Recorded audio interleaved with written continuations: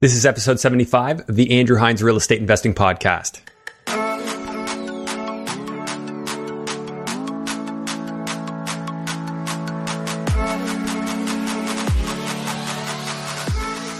Welcome to episode 75 of the Andrew Hines Real Estate Investing Podcast. Today, I have another great episode for you coming from a gentleman by the name of Rob Chopra. So Rob is a person that I encountered on Instagram not too far back. He's a relatively new investor and he's got an interesting story thus far. His first deal, he actually lost $65,000. And rather than doing what most people would do when something like that happened, he picked himself up, he got the education he needed, he surrounded himself with the people that he needed, and he's absolutely doing a great job of a duplex conversion right now. So what we did is we dove deep into the current project that he's working on, and we got into the fundamentals. We treated it like a case study to see where his profitability is going to be, how much down payment he's going to have, what his cash flow is going to look like. So this is one property located in Welland, Ontario, and it looks like he's going to get about $800 a month in cash flow. And he's also lined up a couple more projects that are going to be happening right after he finishes this one. So Rob basically took failure and used it to his own advantage.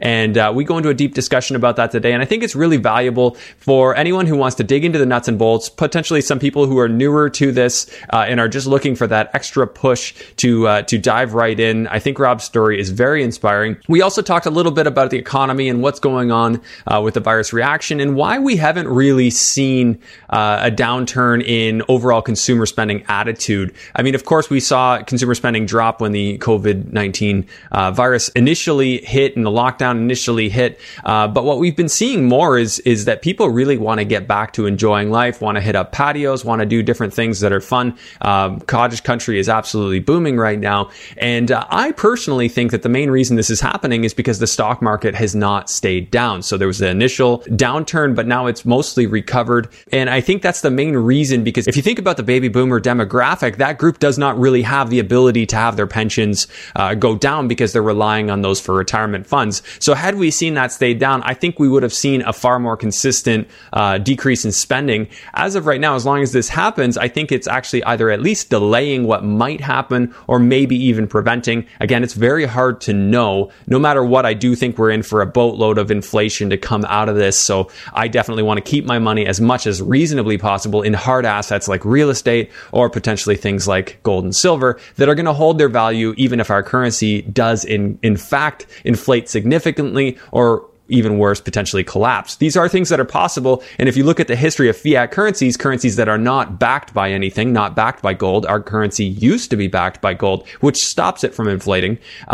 When you look at the history of fiat currencies, it always ends the same way. They always collapse and then need to be replaced. So it's just something to keep in mind. I am by no means giving advice here. I'm really just putting out the information, my thoughts, my opinions. Of course, you're more than welcome to disagree with me. I welcome that because disagreement actually leads to progress. It leads to more understanding. It leads to greater knowledge. So with that being said, for anyone who's new, if you're getting into this podcast and you hadn't previously really been following along, I highly recommend going right back to episode 1, digging into the first 15 episodes, and then continue all the way through to the current episode, because there's been so many people interviewed on this podcast that have a fantastic story. This podcast started in February 2019, so the information is still fresh. It's still relevant in today's market, and you might as well benefit from what this podcast's wonderful guests have put out there. I also ask that you please take a moment, rate and review this podcast on Apple Podcasts or wherever you listen. If you're watching on YouTube, make sure you hit that like and subscribe button if you haven't already subscribed, and hit the notification bell so that we can stay in touch. And of course, make sure that more people find this podcast. Thanks so much for your continued loyalty. Please enjoy episode number 75 with Rob Chopra. Hello and welcome to the Andrew Hines Real Estate Investing Podcast.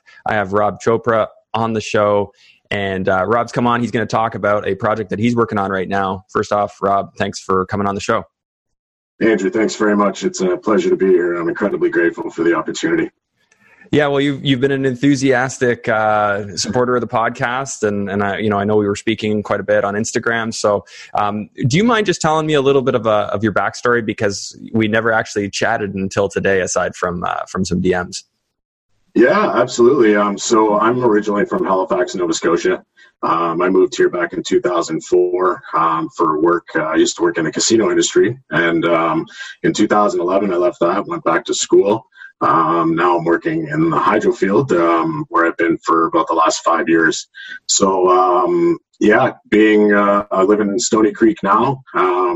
When I came up, I moved to St. Catharines, and now in Stony Creek for the last few years, where my wife and I got married a few years ago and built a house. So, yeah, it's great. We're really happy to be here. I'm currently investing in the Niagara region.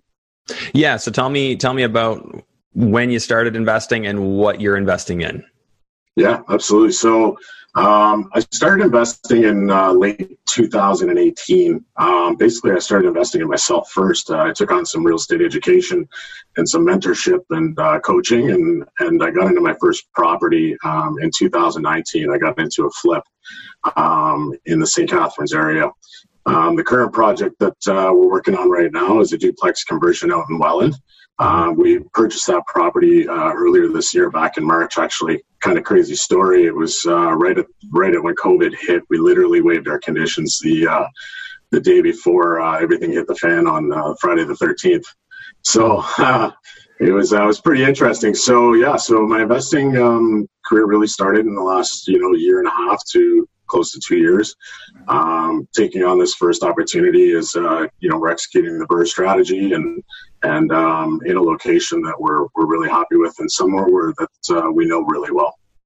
Yeah. So you mentioned to me that you've got your home, you did the flip, and then so is this the second property that you're kind of having your name right now, or I guess own as an investment right now?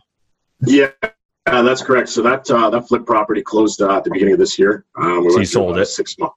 Yeah, it sold. Yeah. And how'd you do? You know what? I'll get vulnerable with you here. First, I actually lost a ton on that flip. The after repair value didn't come in really where we had expected it to. And we made the mistake of kind of over renovating it. A lot of things I learned. And knowing that was going to happen kind of going back to October, November-ish of 2019. And that's where I really dove into the fundamentals of my business and what I really wanted to do with real estate and why I wanted to be a real estate investor. So I took my time. I started networking even more, reaching out to other investors in the area and just making relationships and learning a lot. And came March of this year where I felt really good getting into another property, and it's going really, really well. Yeah. You know what? I'm surprised, losing on your first one. I don't know. I really don't know the stats on that. I didn't actually lose on my first one. I lost plenty, but not on the first one. I'm just curious, like, what was it about that? Because most people would have just said, no, this doesn't work for me. I lost. I'm not going to do this again. If you don't mind sharing, like, what kind of ballpark of cost are we talking about losing, and why did you keep going? Yeah, absolutely. So the ballpark on that was about a $65,000 loss on that property. Our total renovation budget on that was about $140,000. And because we carried it for a few extra months, based on the market at that time in the Niagara region. So, our carrying costs, we ended up with about 3 extra months than we had anticipated. But I'll tell you what, I think, as a new investor, it's understanding that these are the challenges that you're going to face, and more importantly, not giving up, right? If it's something that's really important to you, just persevere, be consistent, reach out for help when you need it. I mean, the real estate community is quite a small community. I think we both know that, but we're all here to do the same thing. So, with the help of other investors and mentorship, I just kept going. I just have a bigger why. Of why I'm doing this in the first place. And I know not everything's going to be a home run. And I understand that, there's challenges and hurdles that we're going to face. And it's just a matter of not giving up, because there are a lot that do give up. Totally. And I would think most people in your position would have, which, I commend you for not. And what did you learn? What did you learn out of that experience? Like, what are the main lessons you take away from it? I take away quite a few lessons. One, to be more, to have more of a contingency on my budgets. That's the first thing. The second thing is to really allow, or not even allow, sorry, but really to put the people in the places that are good at what they do. For my first project, we tried to project manage all of the trades. Ran into some delays with that. In the city of St. Catharines, there was a big challenge regarding the amount of permits and inspections that we needed as well. So we didn't have as many exit strategies on the property as I really would have liked.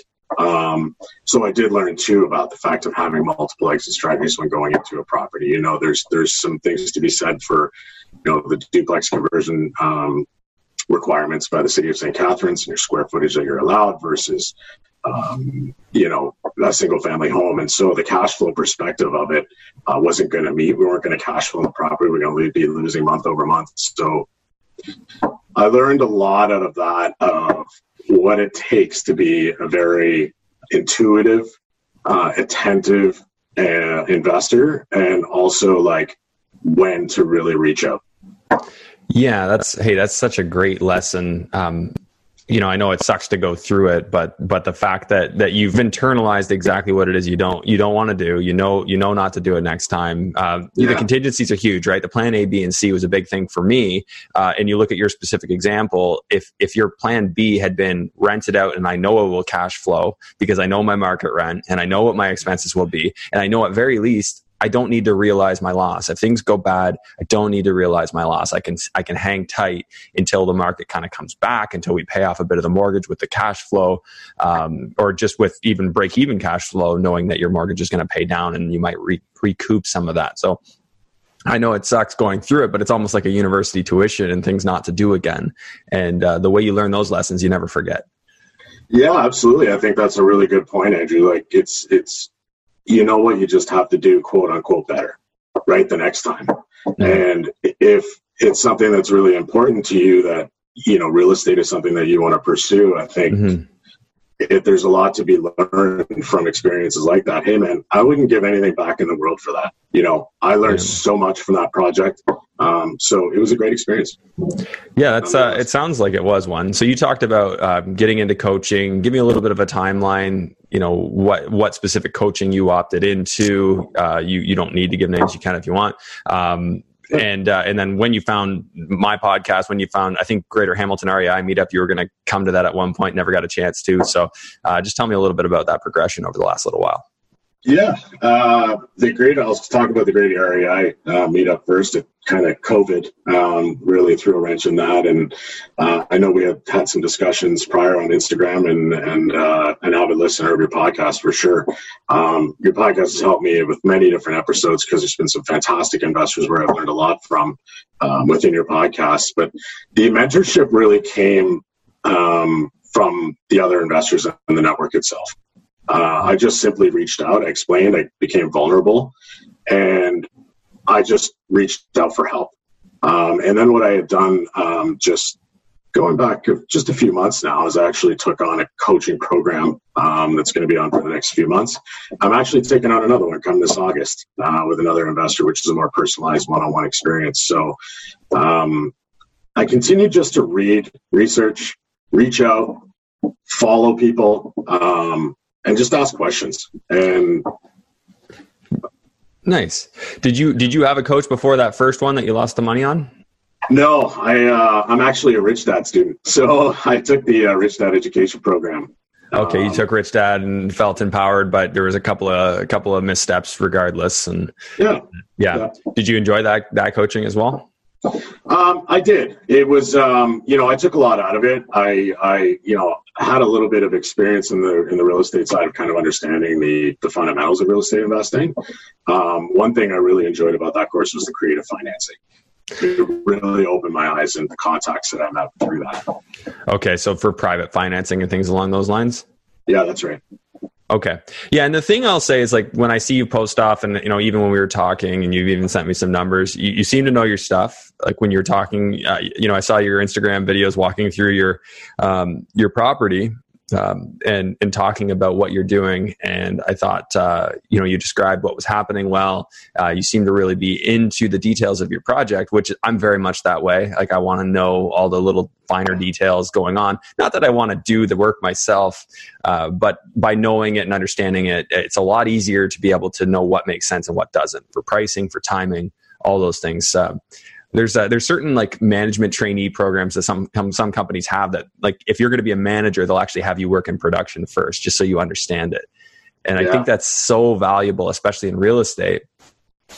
to have, done a little framing yourself, to have done a little bit of work yourself, so you just understand what goes into that stuff, and it'll help you a little bit more along the way.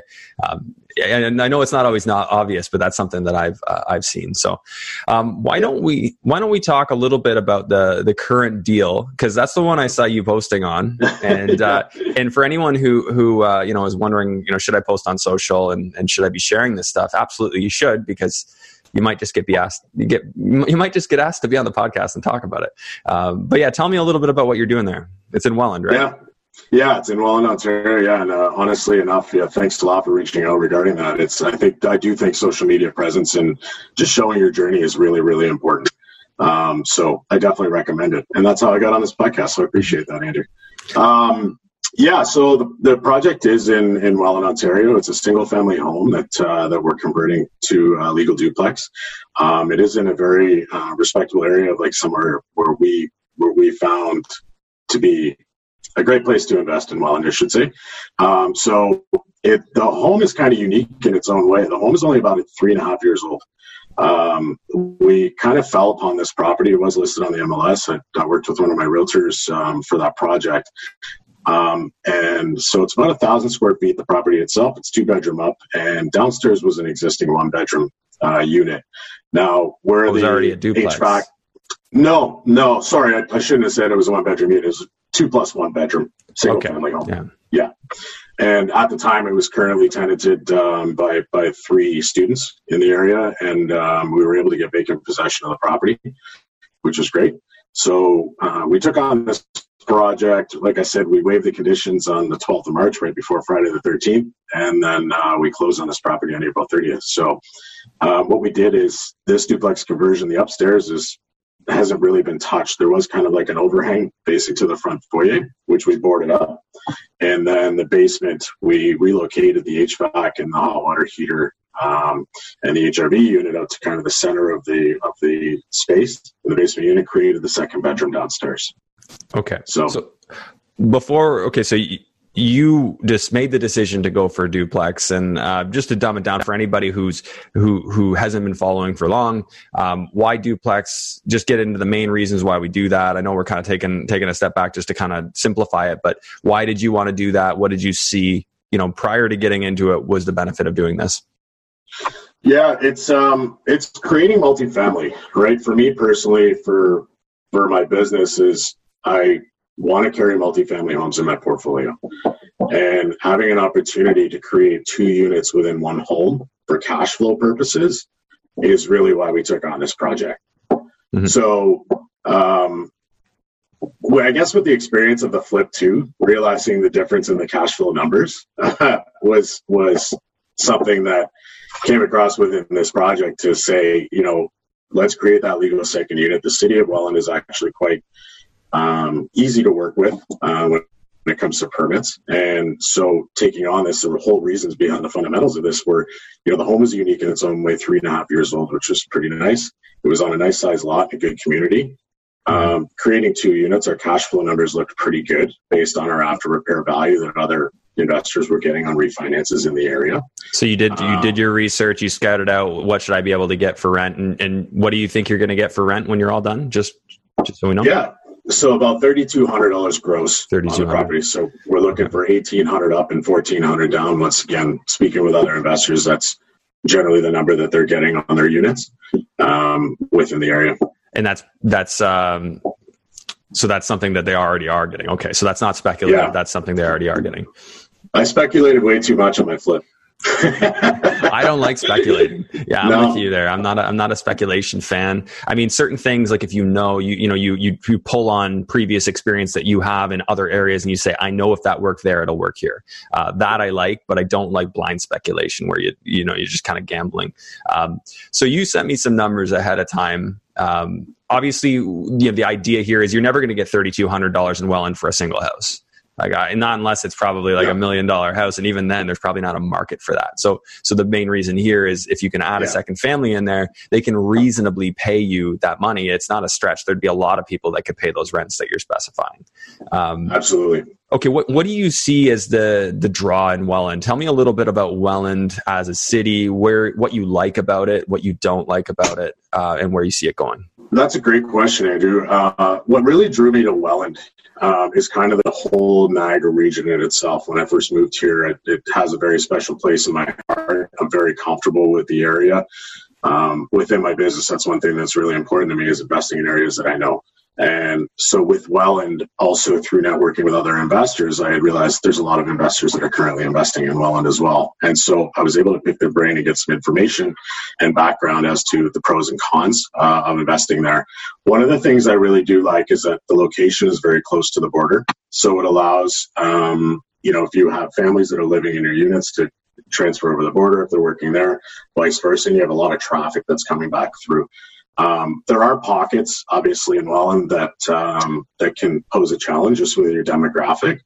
But I think, once again, that goes back to your fundamentals of what areas you really want to invest in. So there was a lot of due diligence put in before choosing the area of Welland that we were going to purchase property in. We're very close. There's quite a few schools in the area. There's churches. We're right on a major bus route. There's Niagara College is not far away. Which allows us for multiple exit strategies on that side too, of the type of tenants that we're going to get. And I think it's a very growing community. I mean, when you come into Welland, one of the first exits coming in is there's all new build. Yeah. And grocery stores, Walmart, schools, homes, which presented a really good opportunity. For me, I think it's a lot like price of infrastructure, right? Like people are getting pushed out of the Toronto GTA market, pushed out of the Burlington Hamilton market. They just keep getting pushed further from Toronto. And I've always seen Welland as this. It's just the next place that they settle. And then after that, it'll be Port Colborne, and Fort Erie, is roughly running in line with that as people get pushed, because in Ontario, the province wants to intensify use of land. They don't want to allow people to expand.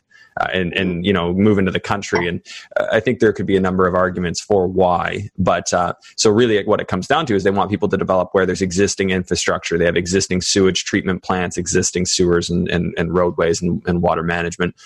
So you're kind of leveraging that Welland was this kind of depressed market in the past. But now people are just spilling in there because it's the next logical place to go.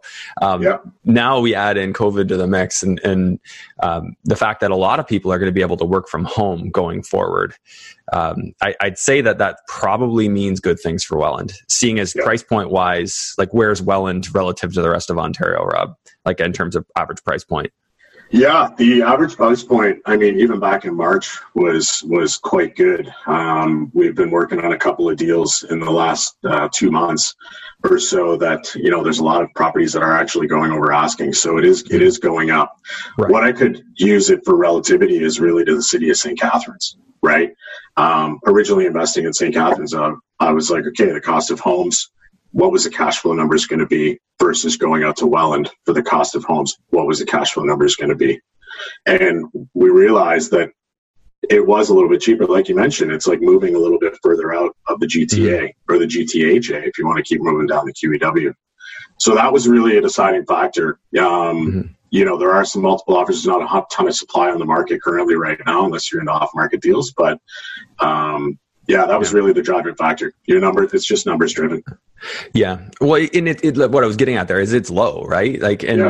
And when I look at the fundamentals of what's happening, and we can break down the current situation with the virus reaction a bit more, but look at these fundamentals, the shift away from working in offices, people are naturally going to flock to areas that are cheaper so their money goes further. And totally. I think that's just a natural human response. So given that Welland, I think you could probably still get the average home for in the 300s there.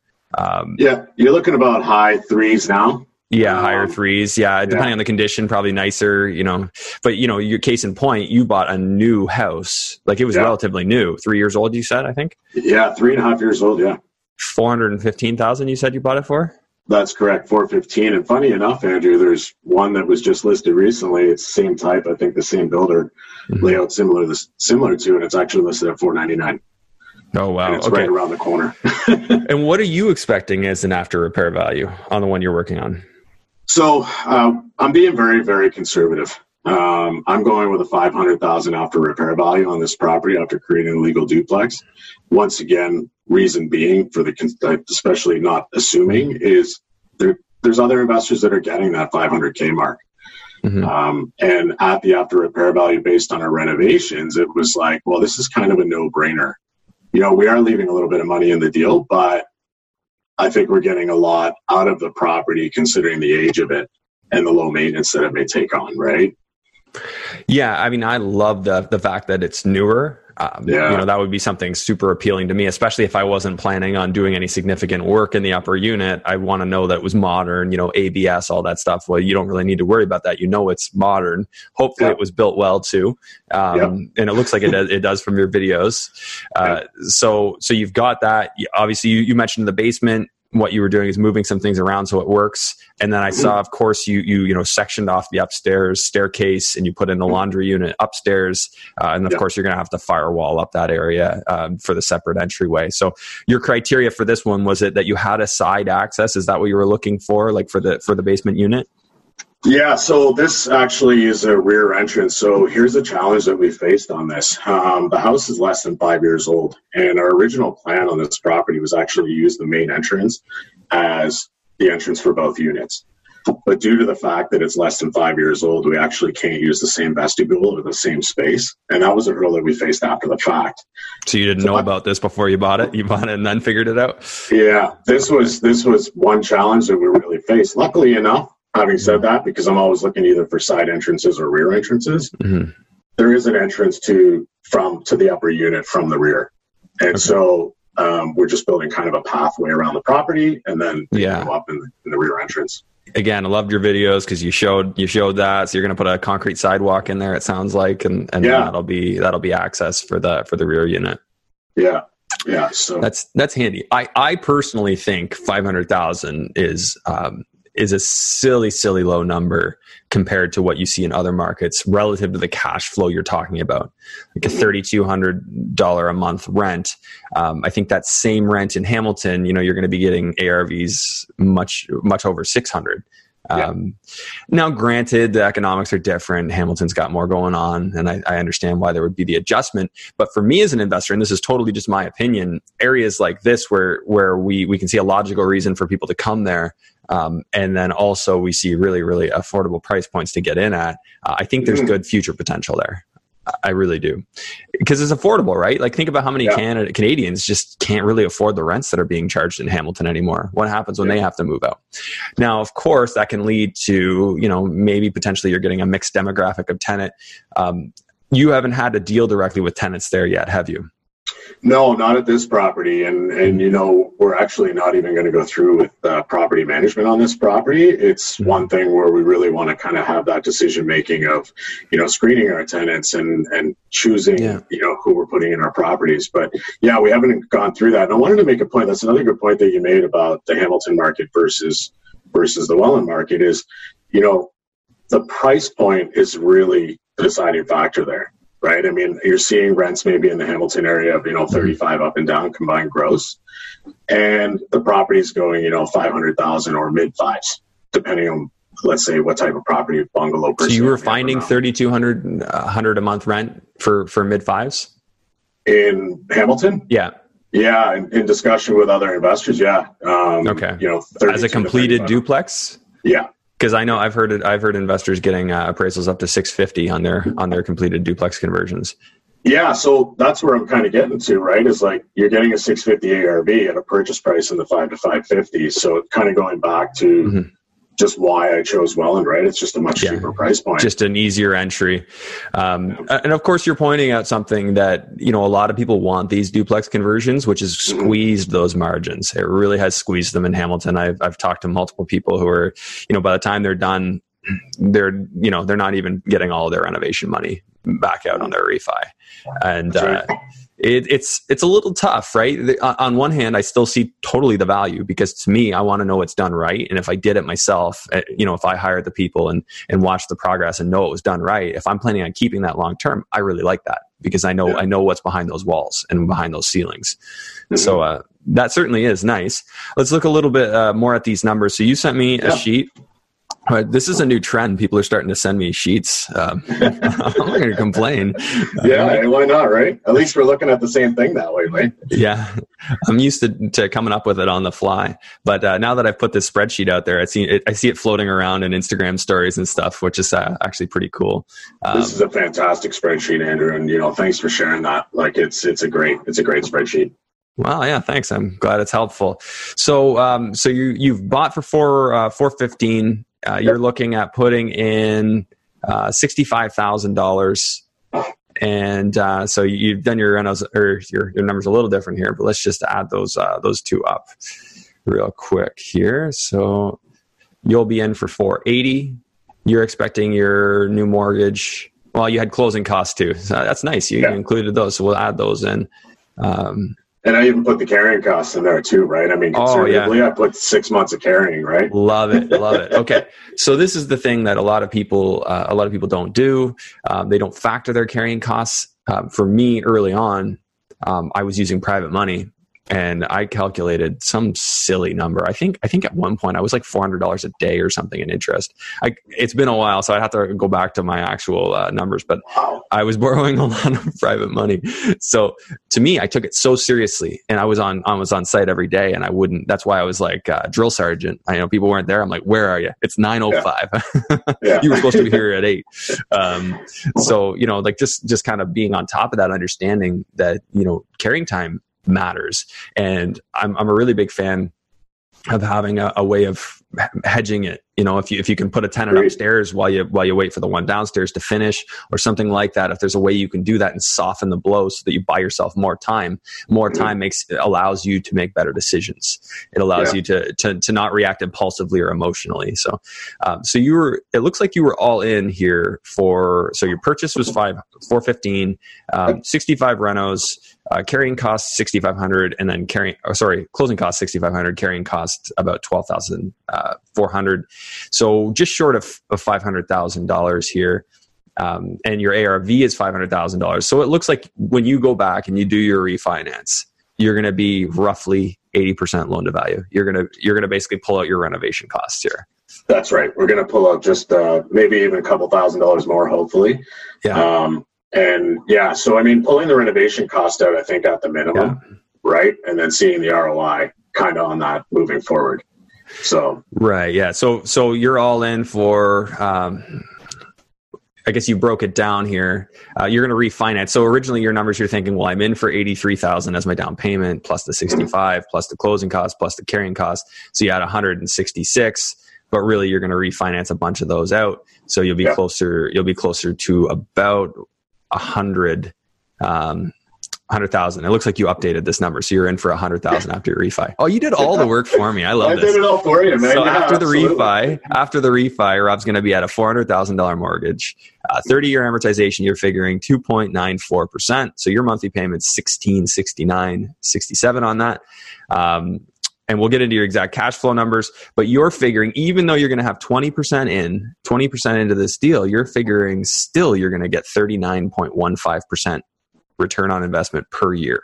Yeah, in the first years, especially. So like the fact of leaving about $99,000 or $100,000 in the deal, I kind of looked at it and went, well, the return on investment per year, the fact that it's a unique property and being newer, it was one of those things. Executing that unicorn was going to be really tough on this. Oh yeah. And I think just even in general, but yeah.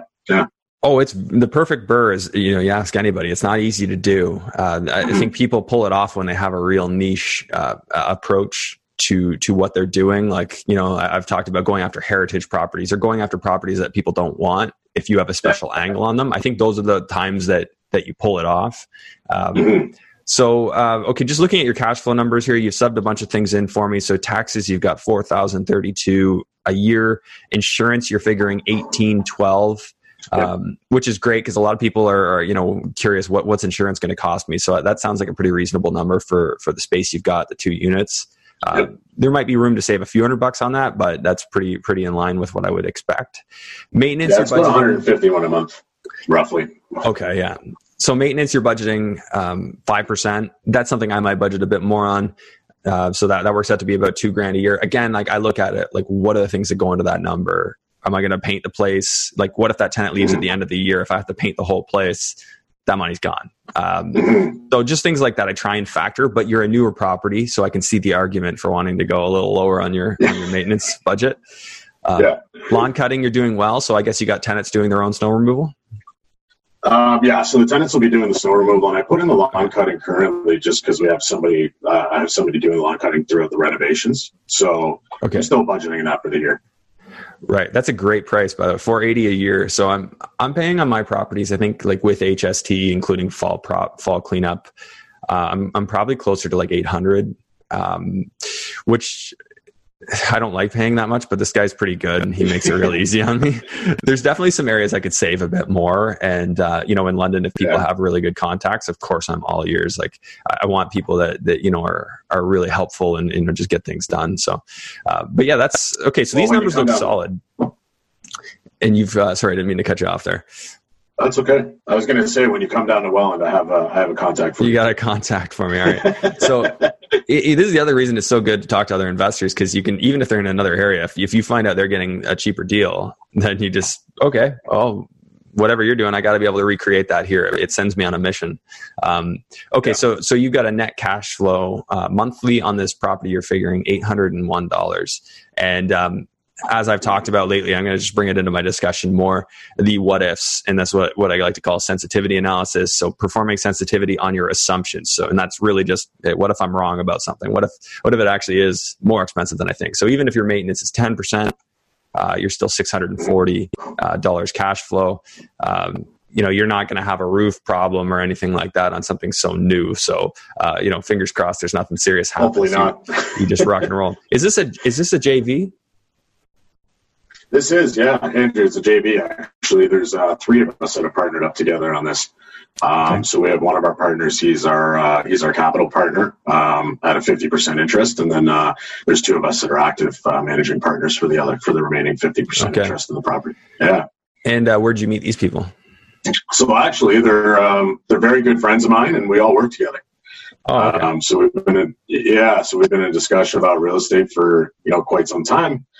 Between all of us, and we decided, hey, why not? Let's jump into a JV together. And it was something that I was exploring, something I think that's a little bit more common these days, especially. And I kind of really wanted to get into that space and helping others, right? And receiving the same value back. So yeah, we know each other very, very well, and we're really happy with the deal and working together. That's awesome, Rob. It looks like a good deal. Are you looking for more of these? Like, what's the end game? What's the goal here? Like, what are you going to try and do, when this completes and going forward?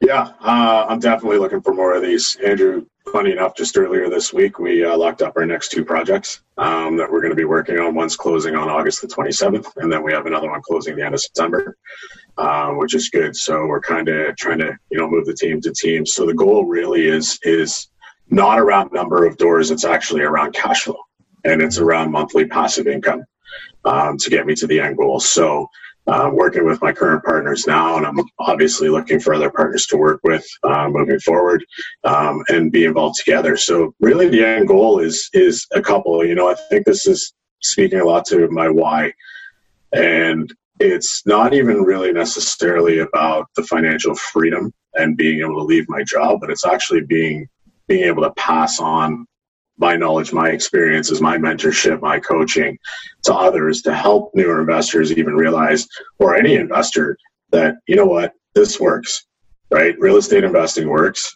Mm-hmm. It's a great way to income or supplement your income in the long run. And so one of the big things that I want to do by paying that back is I would like to get into mentorship and coaching. And, I look up to a lot of very prominent investors, a lot of which you've interviewed on your podcast. So, it's, I'm just bring it on. But the big thing is just taking my time, right? I'm not in a rush. I'm really trying to plan these projects so that we don't get overwhelmed, so that I don't get into situations where, there might be a lot of capital at risk. Just trying to take advantage of as much as I possibly can and putting things in the right places to alleviate my risk.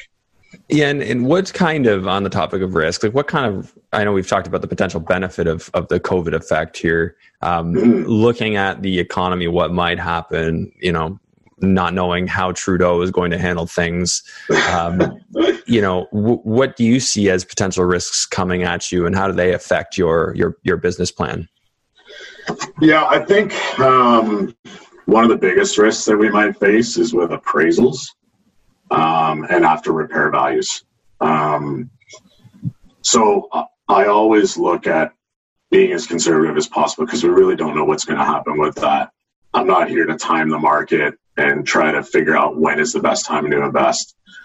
I think that's one of the biggest challenges that we're going to face with the upcoming times. The other challenge is tenant turnover, right? I think that there's something to be said about, longer term versus shorter term tenants, how long people are willing to stay.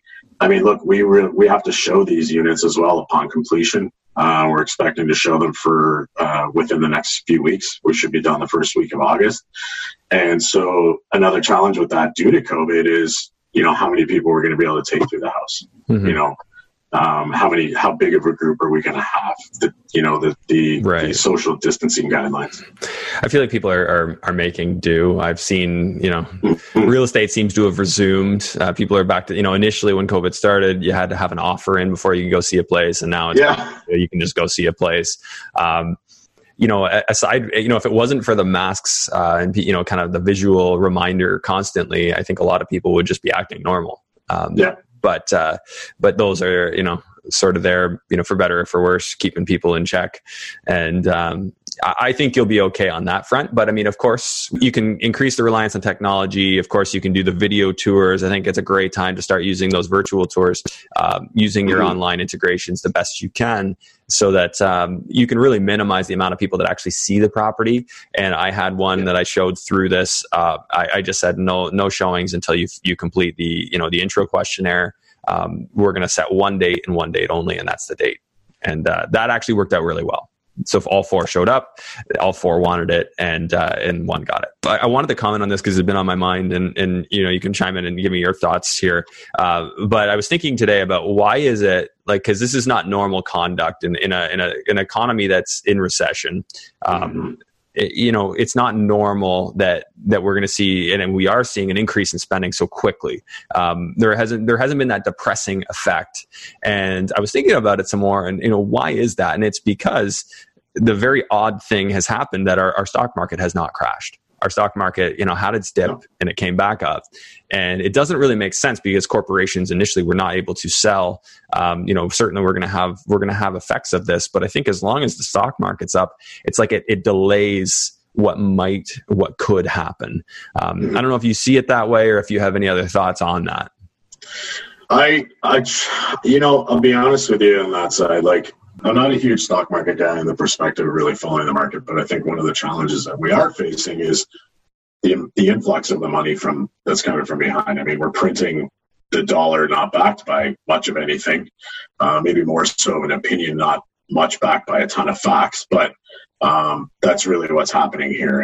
And having said that, I think that's going to have an effect on the market overall, maybe in the long run. I mean, once again, I don't time the market. I don't try to time the market. Mm-hmm. I just try to work with the numbers and what's there, because I think in reality, one of the things, about housing is a lot of people say, oh, my house is worth, $750,000. Well, when you sell it, and if you get $750 for it, or when you get it appraised and you do a refinance for $750 on it, versus the way I look at it is, this is what I paid for it. It's a tangible asset, and it cash flows in this current state, and in my opinion, it's worth what it is when I refinance.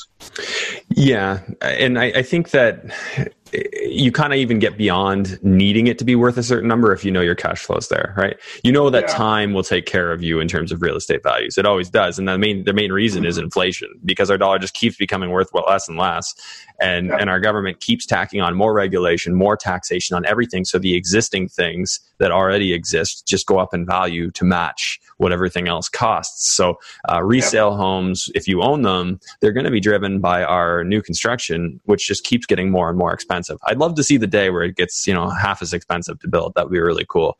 It'd be incredible. I could build a new home for myself. I really would enjoy that.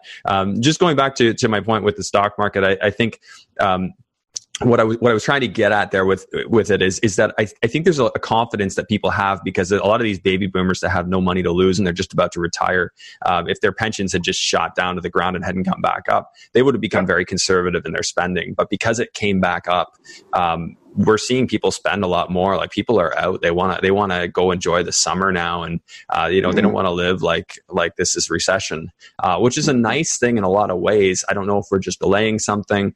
That's the thing. I think this is uncharted territory for a lot of people. Well, and it should be. Like no one's ever been in this situation before.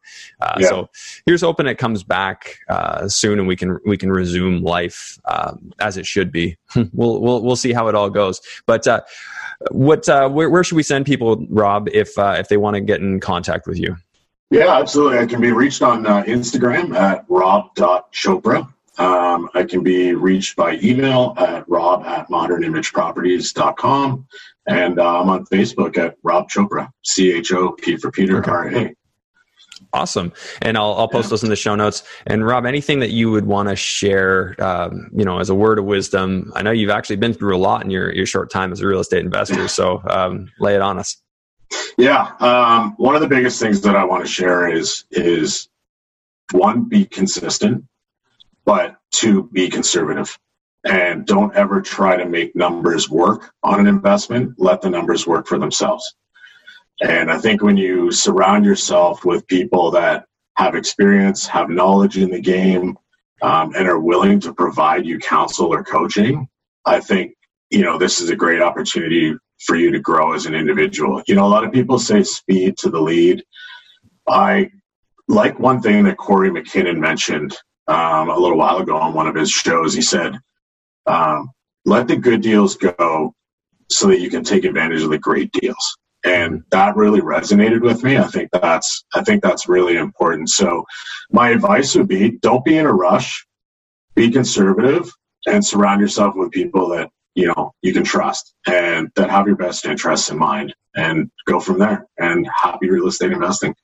Yeah. Love what you said there. And yeah, it's a marathon, not a sprint. There is no need to go out and pick up 5 properties this year. You can, some people will, but you don't need to. You need to grow responsibly. And I think that's been a nice theme between this episode and the previous episode is responsible growth. And, because we know what happens.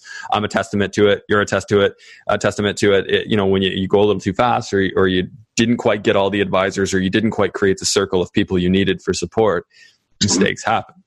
Yeah. And if we can avoid them, obviously we want to. But if we make them, then we learn from them, and they're tuition. So either way, I guess you win. Yeah, you totally win. And I mean, once again, it's just, I was kind of shy of reaching out to people. Just reach out. Andrew, that's how you and I met. Yeah. And after this many months, I just literally reached out and was vulnerable and was like, hey, what's your thoughts? Or, hey, I love what you're doing, or whatever. I think more people need to ask more questions.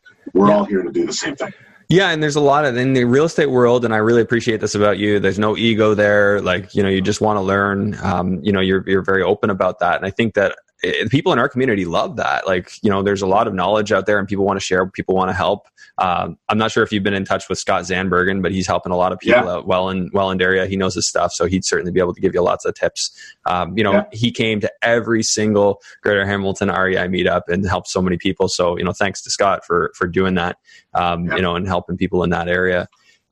That's great. So yeah, it's good that you guys are connected, and it's good that, there's, again, if anyone who's listening to this, we're not hosting the meetups right now, but we do still have the group on Facebook that people still chime in. So you can join that group through the link in the show notes. But I can't wait till the meetups start again. And, there's a big shout out to a lot of investors here that have helped me, and you all know who you are. And I really value those relationships, man. Yeah, no, I value this too. Like the connection from starting the podcast to starting the meetup, and in the sphere of people that are all around in this area, the community is just amazing. Yeah, it really is. It is next level. And there's so many things that people are accomplishing that just wouldn't have been possible if it wasn't for it. So yeah, I'm grateful for it too. And, I'm happy we were able to meet. Rob, keep up what you're doing. It's great. And, I'll be looking forward to seeing how these next couple deals unfold for you. That's fantastic, Andrew. Once again, thanks so much for having me today. And, to everybody else, feel free to reach out anytime. I'm always happy to help. Sounds good. Thanks, Rob. Thanks for watching today's episode. Just a friendly reminder to please rate and review this podcast on iTunes. If you're watching on YouTube, make sure that you smash the like and subscribe and notification bell. And also leave a comment. And hey, while you're at it, why not share this episode with somebody you think it could help? It helps this podcast grow, and I would really appreciate it. Thanks again. We'll see you on the next episode.